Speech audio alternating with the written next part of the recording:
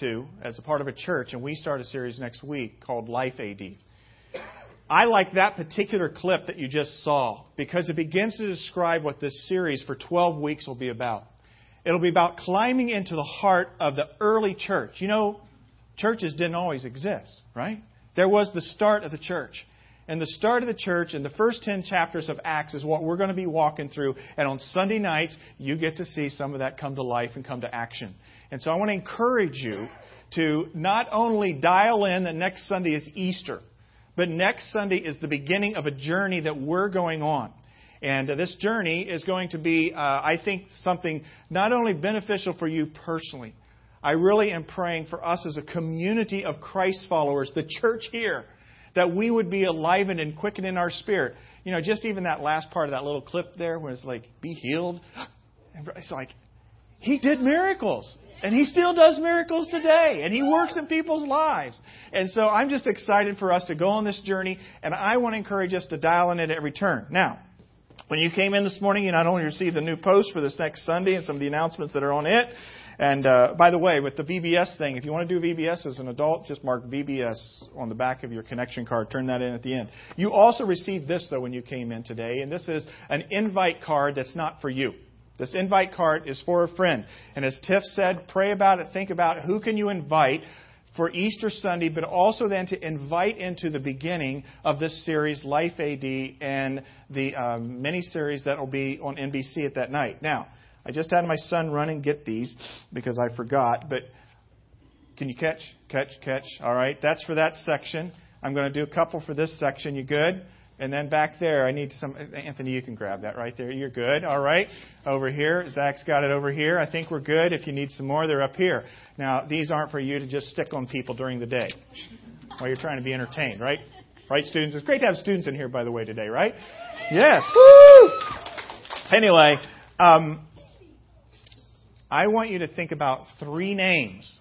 And what you need to do is take one off and start passing it down and around your aisle. All right? So that's for all this section. Joe, catch that back. Oh, my goodness. I hurt Heather. I am so sorry. You got to reach for that, Joe. Just move it around. All right, here we go. That'll teach you all to sleep.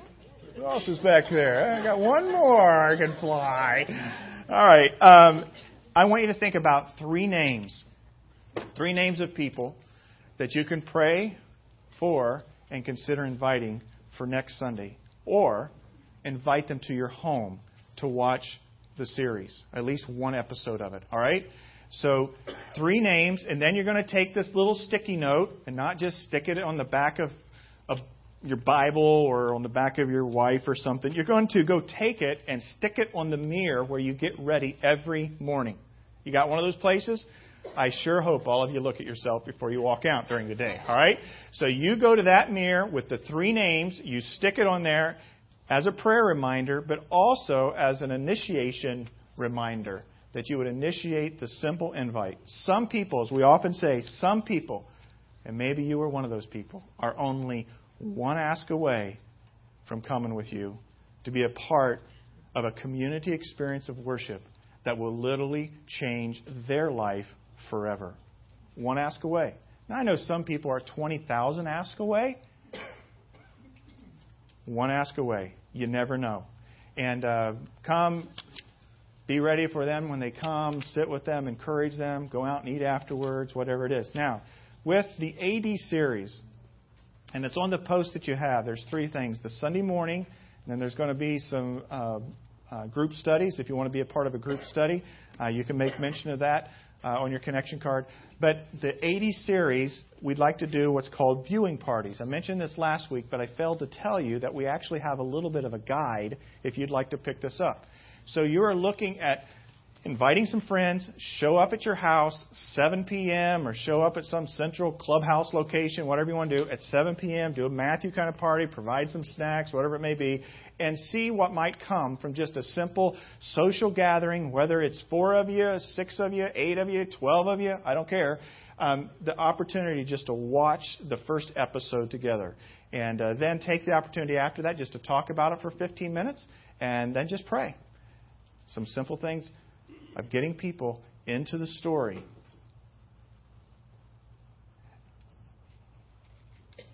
I know you hear me say this a lot, probably. Maybe you don't.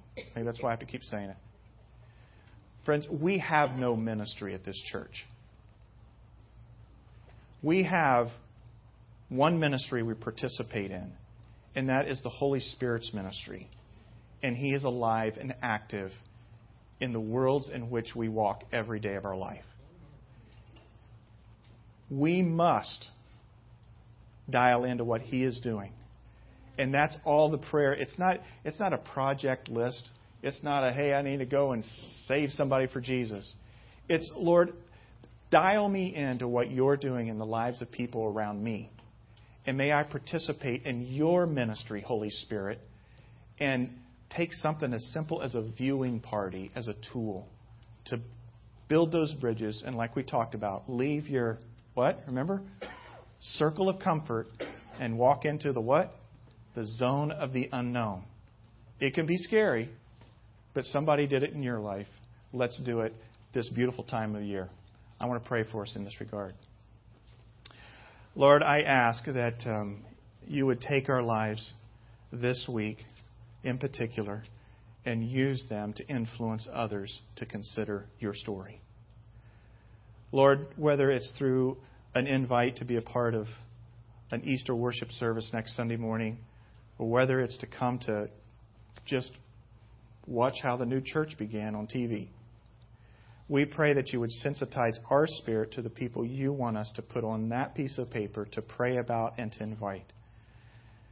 Lord, I ask this morning that You would move on the hearts of some of us for maybe not a viewing party just with an Easter evening, but maybe the Sundays following that, to be able to pick up a viewing party guide in the back and be able to just implement some simple steps to gather those that Your heart longs for, that You want into your relationship with You, that we would gather them to freshly discover through visual means what it means to be a part of Your community, both now and forever. So, Lord, we ask that. We just pray that prayer of blessing upon our lives as we do Your ministry, Holy Spirit, in Your name. Amen. Thank you. Well, it is Palm Sunday. Does anybody remember what I did last Palm Sunday? No. Anybody? Oh, come on. Whoa.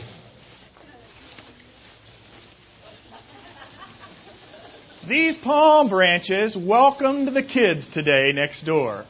And they welcome you not just to Palm Sunday, but they welcome you into the presence of the King of Kings and the Lord of Lords that we will worship through all eternity. And we are going to discover afresh today the story of Palm Sunday. And they laid their branches down. Now, I don't know about you, but I do not like to watch the same movie twice. There's a few that I do. My family loves to watch the same movies over and over again. Levi, how many times have you watched Home Alone? Like scads. Why? Because there's that mischievous young adult mind, right? Anyway, I don't really like to watch movies over and again. I want something new. But what we're going to do today is we're going to watch the same movie 4 times. You excited or not? The same movie 4 times, because when you do watch a movie multiple times, and the reason that most of you do it is because, well, one, you probably enjoyed it the first time, or you want to pick up some different nuances and perspectives on it, right? And so you're able to enjoy it more richly. Well, the Scriptures are an incredible thing. And in the Scriptures, we are given 4 Gospels. And the 4 Gospels sometimes say the same story as the other Gospels, and sometimes they don't. But Palm Sunday, when it came to Jesus' entrance into Jerusalem for Passion Week, it is shared in all 4 Gospels. All right? So that's why I encouraged you in an email to be able to bring your scriptures, your word, your tablets, whatever you're going to do. We're going to launch in to looking at the 4 stories that are recorded in Scripture in all 4 Gospels concerning the Palm Sunday experience and even thereafter. This is the beginning of Passion Week. I'm very mindful that you have busy lives. Your heads are down. You're bowling forward, straight ahead. There's responsibilities around you. But this is the week that we get to breathe a little bit and bring God in a fresh way. I remember my early years as a pastor, we were looking at some building design issues, structural engineers. We went to a big corporate building. We're sitting down and, big board table. We're going to talk about the structural steel designs and that kind of thing. And we came in, and I remember the people that we were looking to connect with, they said, "Wow, this is your big week, isn't it?" And I'm thinking, well, yeah, I am a pastor, and I guess it's the big week of Passion Week, but every week's sort of a big week. But it's known that this should be a unique week for us. But many times we run so fast that we don't dial in. So I want you to climb into the story. And I think actually next Sunday night's AD episode will really help you to climb into the story. But climb into the story here with Palm Sunday.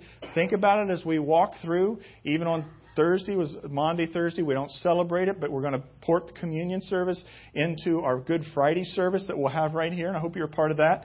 And then we'll step into Sunday morning, and then we've got the 80 Sunday night. Just ask God to take this Passion Week and enliven you afresh to His story. And we're going to look at it through Scripture. So we begin with the first of 3 synoptic Gospels. The word synoptic means similar, alike. All right? And the synoptic Gospels are Matthew, Mark, and Luke. And then John. John is the 4th Gospel, but John's sort of unique and different, has a particular purpose, not that the other 3 didn't. But we're going to look at the story as recorded in Matthew, and there are no slides for walking along with these words, so you're going to have to either look at your word, listen to me, but dial in, don't zone out. All right? You good with me? Here we go. As they approached Jerusalem, who's they? Jesus and His disciples. This is Matthew 21.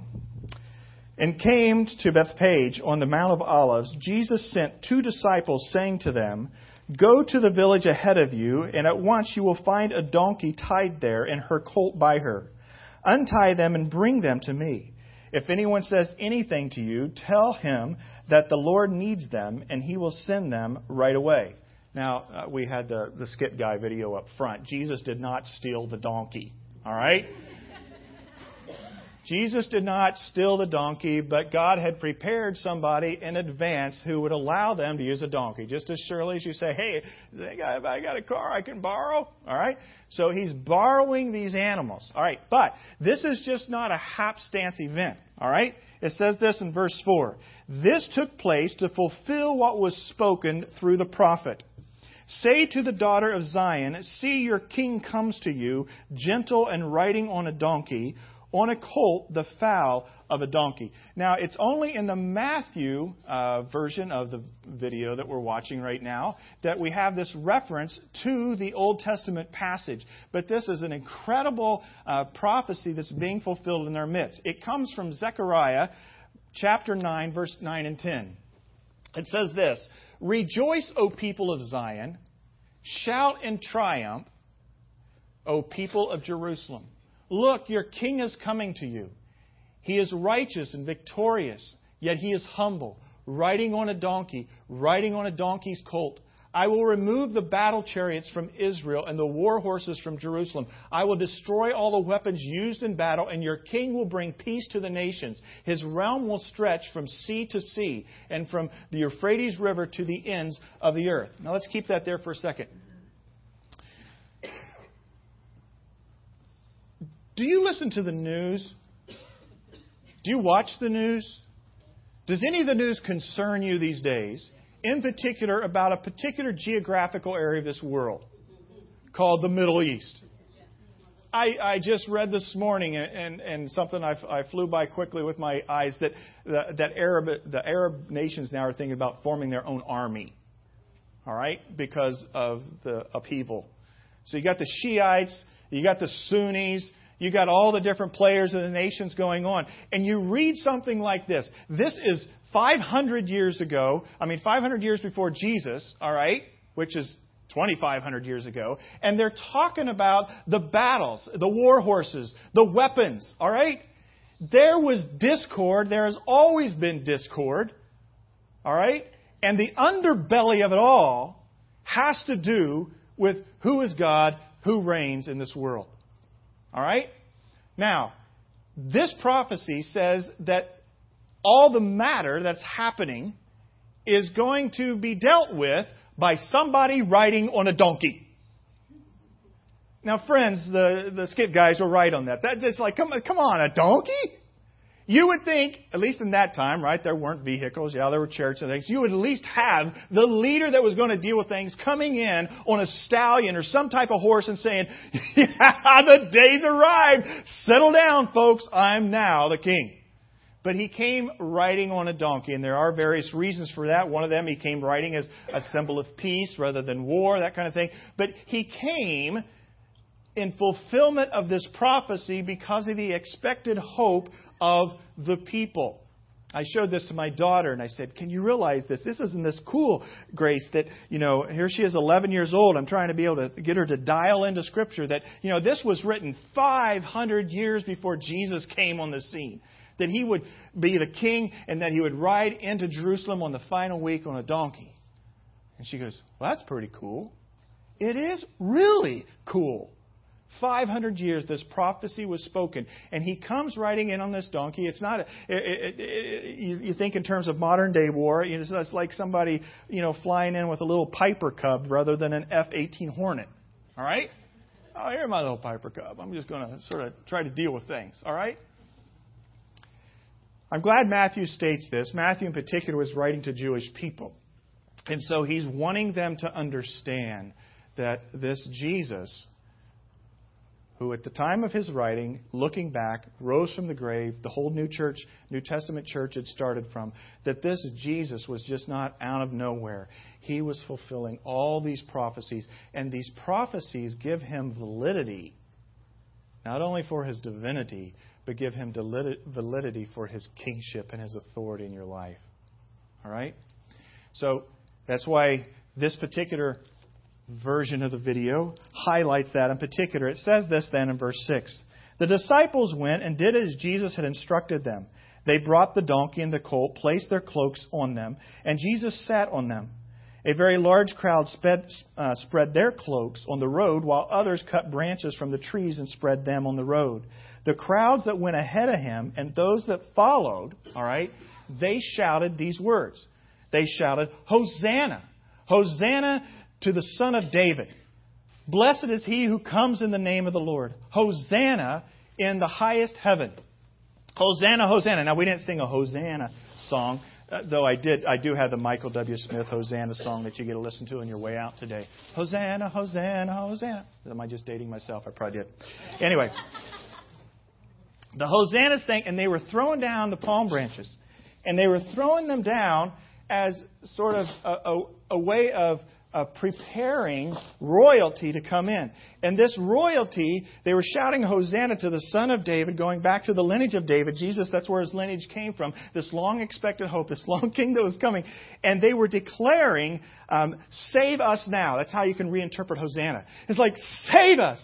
Save us now. Praise God. Save us now. Blessed is the one who comes in the name of the Lord. And they prepared the way as well as the cloak that they put on the donkey. And they said, come. Now, we don't put palm branches down today for people. That would be sort of weird, right?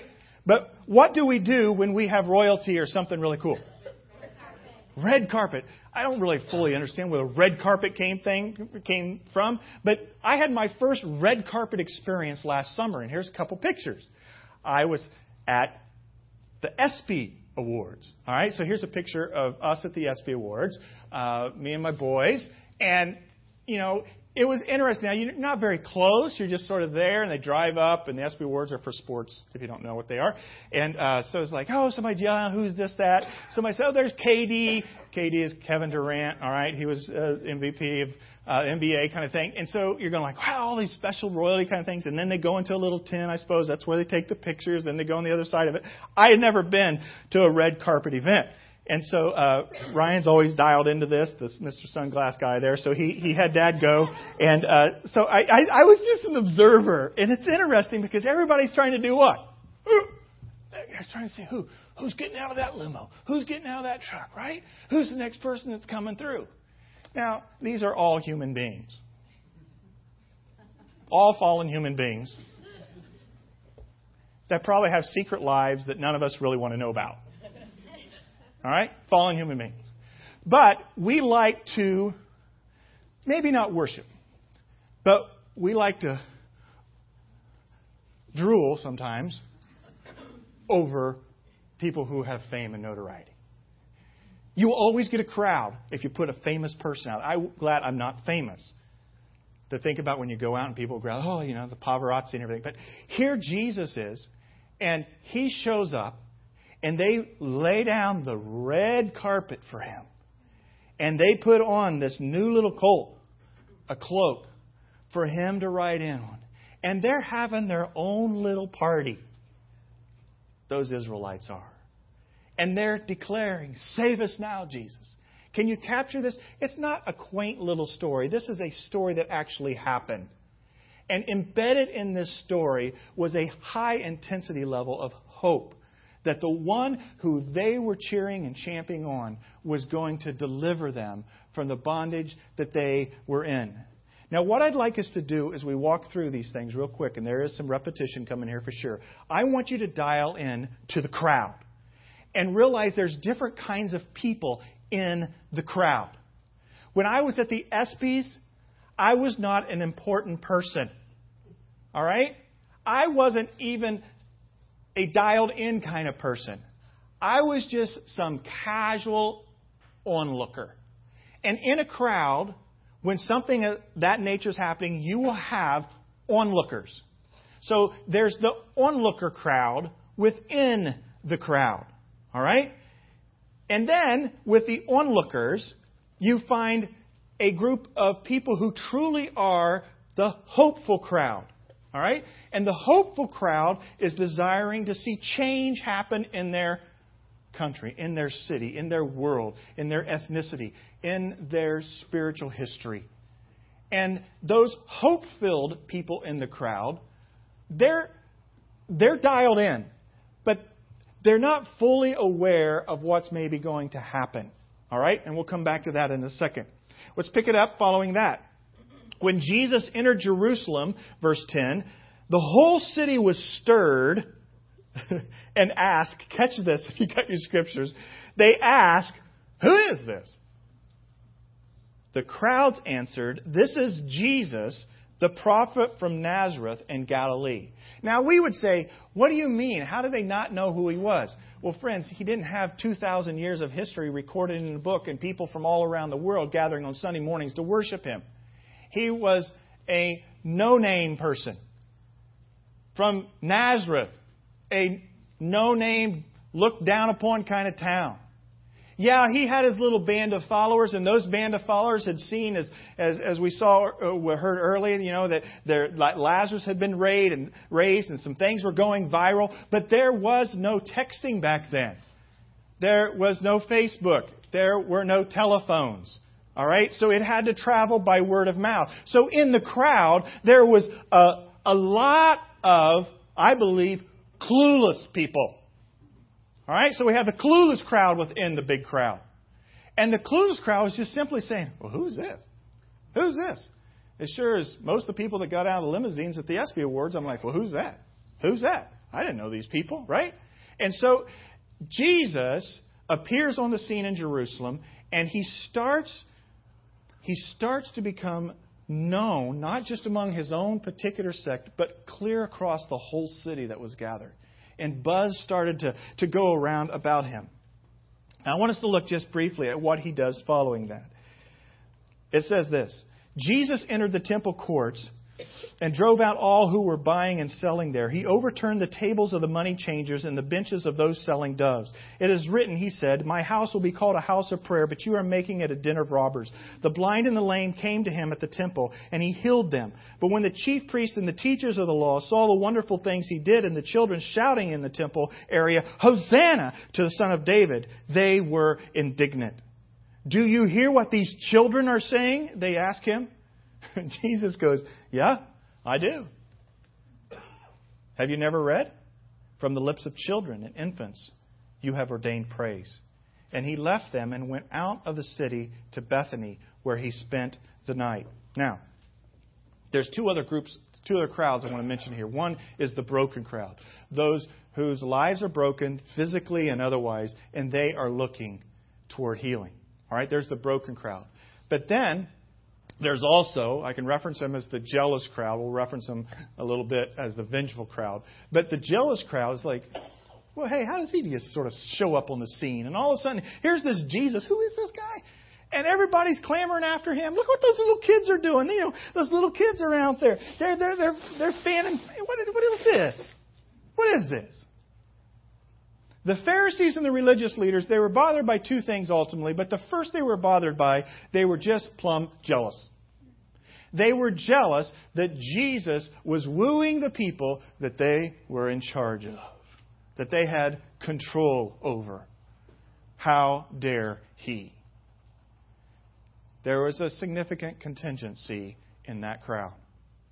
Because within the heart of those who are jealous is a hardened will to be able to surrender. And even though they claimed, as good Jewish people, to declare that a Messiah was coming, when a Messiah, at least the one that he was claiming to be, appeared on the scene in the manner that he appeared on, they had strong resistance, and they also were indignant. They were indignant. And so that crowd of people is going on as well. Now, we don't oftentimes tie together, here's Jesus coming in on the donkey. When he gets off his donkey, gets out of his car, and he goes, all right, now I think I'll go upset some people in the temple. All right? But there was something about his presence and his authority that he was bringing. They were attracted to him because of his teaching. Yes, they were attracted because of the miracles. But he brought authority into a situation. Have you ever been at a job, maybe on a sports team, and you just wish somebody would be the leader and bring a sense of presence and direction? All right? Jesus brought that to the spiritual world of seeking in that day. Okay? So we have these different crowds going on. Now let's turn to another little cameo experience of the Palm Sunday found in Mark. Mark chapter 11, beginning with verse 1. As they approached Jerusalem and came to Bethphage and Bethany and the Mount of Olives, okay, sort of same part of the story, Jesus sent two of his disciples saying, now with this he gets a little bit more particular. He says, go to the village ahead of you, and just as you enter it, you will find a colt tied there, which no one has ever ridden. Untie it and bring it here. If anyone asks you, why are you doing this? Say, the Lord needs it and will send it back here shortly. All right, so there was more conversations that's recorded in this particular synoptic gospel. They went and they found a colt outside in the street, tied at a doorway, and as they untied it, some people standing there asked, I am so glad this is here because I'm like, that's what I would be doing. What are you doing? Taking my car. What are you doing untying the colt? They answered as Jesus had told them to, and the people let them go. When they had brought the colt to Jesus and threw their cloaks over it, he sat on it. Many people spread their cloaks on the road, while others spread branches they had cut in the fields. Those who went ahead of them and those who followed shouted these words, the same words in part that we looked at. Hosanna! Blessed is he who comes in the name of the Lord. Blessed is the coming kingdom of our father David. Hosanna in the highest heaven. Now, I like the phrase, blessed is the coming kingdom, because this lets you know that they were dialed in to this hope, as part of the crowd, that Jesus was going to change and transform what was happening. Now, I'm not sure they had any idea how he was going to do it. They had seen him do miracles. So maybe they thought that he was going to send fire down from heaven on the Romans. All right? God did that in the Old Testament sometimes with those who were disobedient. All right? Maybe he was going to rally together a bunch of followers and storm the Praetorium where the Roman leadership was and take over. And I think you'll see that in the AD series. There's a group of individuals called zealots. Okay? And the zealots thought that what needed to happen was some type of military might to overthrow their situation. But this coming kingdom of our father David. We need someone who is going to radically bring upheaval to the current system. They did not understand what Jesus was coming to do, as we know. But that's what they were declaring. That was the hope that was in their heart. Jesus entered Jerusalem and went into the temple courts. He looked around at everything, but since it was already late, he went out to Bethany with the 12. Now, this is different than the first cameo that we looked at. And it's not different in actuality. It's different in how it was reported. So it was reported he got off the donkey, he went into the temple and made things happen. Well, actually, he went into the temple, he looked around, it was already too late. Hours, the shops were closed and whatever, and he left. And he went back across the valley, and it was the next day then that he went back into the temple courts and he took it on. The next day, as they were leaving Bethany, Jesus was hungry. Now, this is an interesting story. Maybe you heard this, but this comes in as a little side light. All right, that's what movies do, right? They have all these little sidebars. And it says this: Jesus was hungry, seeing in the distance a fig tree in leaf. He went to find out if it had any fruit. When he reached it, he found nothing but leaves because it was not the season for figs. Then he said to the tree, may no one ever eat fruit from you again? And the disciples heard him say this. All right, nice. Okay, Jesus seems a little ticked off with the tree. Okay, so they move on. On reaching Jerusalem, Jesus entered the temple courts and he began driving out those who were buying and selling there. He overturned the tables of the money changers and the benches of those selling doves and would not allow anyone to carry merchandise through the temple courts. And as he taught them, he said, "Is it not written, 'My house will be called a house of prayer for all nations,' but you have made it a den of robbers." He was very upset, not just because of the commercialism, but because of the underhanded corruption that was going on in the marketplace. And he would probably be upset today as well. But this had direct reference to the holiness and the sacredness of the temple. Verse 18 of Mark 11. The chief priests and the teachers of the law heard this, and listen, and began looking for a way to kill him, for they feared him, because the whole crowd was amazed at his teaching. This is the second thing. They were jealous, but they were also fearful of the Romans. Something's got to be done here. We're going to plot to kill him. Now, I don't know if you grasp the significance of Passion Week. You have the red carpet treatment on a Sunday. 4 days later is Gethsemane. 5 days later, he's dead, crucified.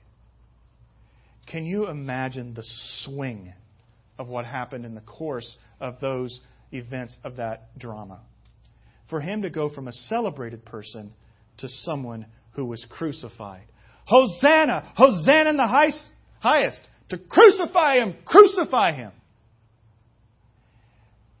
Crowd mentality is a scary thing because people are so easily influenced. The same people, I believe, who were shouting Hosanna were some of the same people who were saying crucify, crucify at the end. But the reason was because they didn't see coming into fruition the kind of Messiah they thought would come about. Save us from our predicaments. Not save us because we are a broken people. Now, some of those who are shouting Hosanna just stepped back, and they weren't a part of the crucify crowd. But there was a tremendous amount of influence that went on. Have you ever been influenced by mob mentality in your life? It doesn't take a lot of people. In fact, I read about a study this week that they put 50 people in a room. Well, there's more than 50 here, but 50 people in a room, so maybe half the people in the room. And they put up on the screen 2 lines. There was a long line and there was a short line. And they asked the people in the room, which line is longer? Well, 49 of the 50 people were told to say the short line was longer. And the one person who came and sat there, he said, well, no, that's shorter. But they kept debating and talking about it. And he ended up changing his tune, and he agreed with the rest of them. that really the shorter line was the longer line, but it wasn't the longer line. The shorter line was short and the long line was long, and he was so confused. In fact, even when they told him afterwards of what they did, he still believed the shorter line was the longer line. People are easily influenced. You and I are easily influenced. As we look at the pockets and the crowds that are around us, who are you being influenced by? Who are you being influenced by in your world? And are you just going along with the majority? Or maybe you're going along with the group that you have a kindred spirit towards, that you have a personality attachment to. Are you the crowd that is just going by the wayside, a part of the drama, letting things happen? Are you a part of the true hopeful crowd that became the believer crowd, that Jesus is who He said He is? How easily are you influenced by other people? And it may not be a crowd. It may just be one or two other individuals in your life that are keeping you from seeking out what is truth. When evening came, Jesus, verse 19, and His disciples went out of the city. I like this. In the morning, as they went along, they saw that little old fig tree, withered from the roots. Peter remembered and said to Jesus, "Hey, Rabbi, man, look at the fig tree that you cursed. It's withered." Help me with this one, Jesus. Help me with this one. "Have faith in God," Jesus answered. "Truly I tell you, if anyone says to the mountain, 'Go throw yourself into the sea,' and does not doubt in their hearts but believes that what they say will happen, it will be done for them. Therefore I tell you, whatever you ask for in prayer, believe that you have received it, and it will be yours. And when you stand praying, if you hold anything against anyone, forgive them, so that your Father in heaven may forgive you their sins." That all came from the withered fig tree? You were hungry and you cursed the tree, poor little tree. Jesus was calling them on to greater faith and understanding. He had the authority. Friends, He had the authority to look at a tree and kill it. He had every authority to walk into Jerusalem after He got off the donkey and kill everyone that was not of the Father. But He knew that ultimately was not God's will and was not the way that salvation, true saving us now, would be brought to this world. But He had the power, He has the authority, and these people were hoping that He really was that kind of king, one who would ultimately be able to bring peace. Let's go to the next vignette, Luke 19. And of course, again in here, we're going to find things that are repeated in this synoptic gospel. After Jesus had said this, He went on ahead, and going to Jerusalem, as He approached Bethphage and Bethany at the hill called the Mount of Olives, He sent two of His disciples. They went to the village. They untied the donkey. "Why are you untying the donkey?" And they say, and they're to say, "The Lord needs it." So those who were sent went ahead, and they found it just as He had said to them. "Why are you untying the donkey?" its owners asked them. "Why are you untying it?" They replied, "The Lord needs it." They brought it to Jesus, threw their cloaks on the donkey, on the colt, put it on Jesus. By the way, there's two animals here. There's the donkey, and then there's the colt. Jesus rode on the colt. Had never been ridden on before. All right? Symbolism in that as well. All right. They replied, "The Lord needs it." They brought it to Jesus, threw their cloaks on it. Verse 37, when He came near the place where the road goes down to the Mount of Olives, the whole crowd of the disciples began joyfully to praise God in a loud voice, voices for all the miracles they had seen. Part of the crowd that was hopeful really was a self-centered crowd. They were desirous of the king, but they were also desirous to see the miracle worker work miracles. And that's why they were part of the entourage. "Blessed is the King who comes in the name of the Lord, peace in heaven and glory in the highest." So those words are added to the ones that we had from the other two. Some of the Pharisees in the crowd said to Jesus, "Teacher, rebuke your disciples." "I tell you," He replied, "if you keep quiet, the stones will cry out." So here's the vengeful crowd, the jealous crowd. They go to Jesus and they say, "Would you keep your disciples' mouth? Keep their mouths shut." And Jesus is saying, this is my time. Even if they are kept quiet, the rocks, the creation itself will call out. Now, I don't know if you realize the uniqueness of the Palm Sunday event. Jesus has multiple times in the history of His 3 years of living with His disciples told them to be hush-hush. Don't tell anybody who I am. Don't tell that this miracle happened. But when you come to Palm Sunday, His entrance into Jerusalem, He sort of comes out of the closet, if you will. And He's coming out and He's declaring His kingship. And He's telling them, this is appropriate, to put down the red carpet, the palm branches, to be able to have me ride in on a prophetic animal. All right? All this is appropriate. Jesus desires, especially in a week like we're in, He desires to receive praise and adoration. He's not big-headed. All right? He is the God of the universe, and He is worthy of our worship goes to Him. And so do not be hesitant to be exuberant in your worship, even particularly this week. When we come in next week for Easter, don't hey, it's Easter, we all got some on different clothes. That kind of, no, let's come with a spirit of celebration and worship. Because Jesus says, wherever 2 or 3 are gathered, there I'm in the midst. He desires worship. All right? So He's telling them that you can't shut up my disciples. You can't shut up the crowd. All right? Because I am worthy of this praise. If they keep silent, the stones will cry out. And they had a lot of stones around in those buildings. All right? Verse 41, as He approached Jerusalem and saw the city, He wept over it and said. Now these are new words. All right? These are all part of this drama event. So Luke brings in a little bit different picture here. Words of Jesus. If you, even you, had only known on this day what would bring your peace, but now it is hidden from your eyes. The days will come when your enemies will build an embankment against you and encircle you and hem you in on every side. They will dash you to the ground, you and your children within your walls. They will not leave one stone on another because they did not recognize the time of God's coming to you. The story of Jerusalem, the story of the Jewish people, takes a very difficult trajectory after that. But here's Jesus being very clear about it. Woe to you, because you reject me. Which crowd are you a part of this morning? Are you the crowd that's believing? Are you the crowd that's hopeful? Or are you part of the crowd that's sort of maybe double-minded and not believing for whatever reason? Jesus would speak the same words to us as a people as He spoke to them. Woe, be careful if you do not recognize the time of God's coming to you.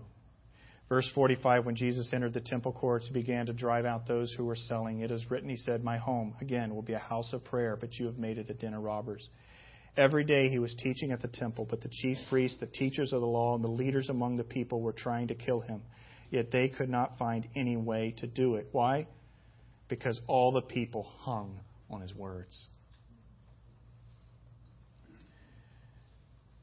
And then John records the same story, much briefer. John chapter 12, verse 12, the next day, the great crowd that had come for the festival heard that Jesus was on His way to Jerusalem. They took palm branches and went out to meet Him, shouting, Hosanna! Blessed is He who comes in the name of the Lord. Blessed is the King of Israel. He found a young donkey, sat on it, as it is written. And he goes back to the Zechariah part. At first, His disciples did not understand all this.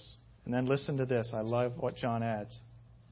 Only after Jesus was glorified did they realize that these things had been written about Him and that these things had been done to Him.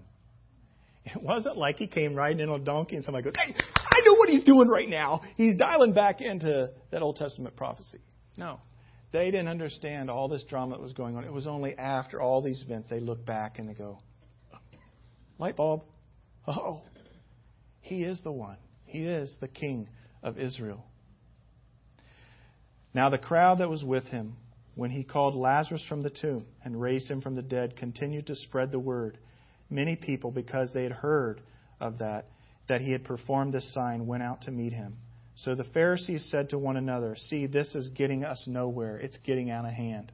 Look how the whole world has gone after Him.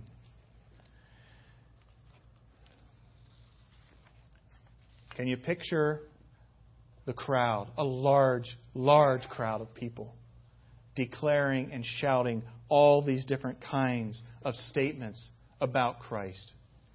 Can you picture within that crowd then varying groups of people? These groups.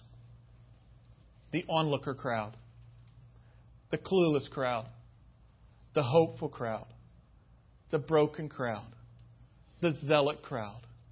The vengeful crowd. And then the believing crowd. Which crowd would you not only identify yourself with, maybe if you were there then? Which crowd are you really a part of today? In Philippians it says that Jesus Christ, who being in the very nature God, did not consider equality with God something to be grasped, but made himself nothing. Taking on the very nature of a servant, he humbled himself and became obedient to death, even death on a cross. But then it says this, therefore God exalted him to the highest place and gave him the name that is above every name, that at the name of Jesus every knee should bow in heaven, on earth, and under the earth, and every tongue confess, acknowledge that Jesus Christ is Lord, to the glory of God the Father. You see, it doesn't matter what part of the crowd you are part of now, you will ultimately be a part of a crowd that bends your knee and acknowledges Jesus. All the chaos and the commotion going on of Passion Week, it really reflected an interior life that was distraught in each and every person. Who is this person who claims the King of Kings? Oh, he's got to be dealt with. He's going to cause problems. No, He's our hope. He is our true Savior. Hosanna! The drama was happening in all these vignette angles, on a visible external angle, but it was really an internal story of devotion. Who would bend their knee to worship Him as the King of Kings, Lord of Lords? Do you realize that in Scripture there are 2 Palm Sunday stories? I'm not talking about the 4 of the ones that occurred when Jesus came the first time. We walked through those pretty fast. You did good with me this morning. But there's another Palm story recorded in Scripture. It's found in Revelation 7. It says this, after this, I looked, the vision of John, and there before me was a great multitude that no one could count, from every nation, tribe, people, and language, standing before the throne and before the Lamb. They were wearing white robes and were holding palm branches in their hands. And they cried out in a loud voice, salvation belongs to our God, who sits on the throne, and to the Lamb. Amen? I don't care what crowd you're a part of today. I want you to be a part of that crowd. And to be a part of that crowd, you need to get off your own donkey, probably. And you need to bend your knees to the King of Kings and the Lord of Lords. Every knee shall bow in heaven, on earth, and under the earth, and every tongue confess. Friends, I trust that's true of your life this morning. If it's not, and you would like to surrender to the Lord, I'd be more than glad to pray with you, or your friend that brought you this morning would as well. You can bend your knee to the King of Kings and the Lord of Lords. It will radically change your life. It may not make it always easier, but it will bring hope and fulfillment, the desired salvation God intends not only for this life, but in the future life to come. And friends, when we take our little Post-it note and we pray for people, we're praying that they would bend their knee. Whether next week, next month, the next year. This is our business. The John version of the Palm Sunday story says that they went out and they were witnesses. That is our responsibility, to point people to the King. Will you pray with me? Lord, this morning we thank you. We ask that you would help us as a people. Not only observe a story such as the Passion Week from a distance, but to climb into it and fill it afresh and anew in our lives. Lord, so many reasons to be able to proclaim and declare your beauty and your goodness. May we as a people worship You this week for who You are, the King of Kings, the Lord of Lords, the one who entered in a peaceful means the first time to bring about the transformation of people's hearts, but the one who is coming again, who will make all ills right in our world and establish the new heaven and the new earth. Lord, in that day, in that group, in that crowd, may we be a people that declare forth Your salvation, the Lamb who was slain. Lord, recapture our hearts of wonder for the story. And Lord, may we take that story and be able to share it with people that we care about, loved ones, families, neighbors, people that are distant to us. May You mobilize us as a people enthralled by the joy and the hope that comes from Your kingship. Lord, we thank You. In Your name, we worship You. Amen. The ushers are going to come.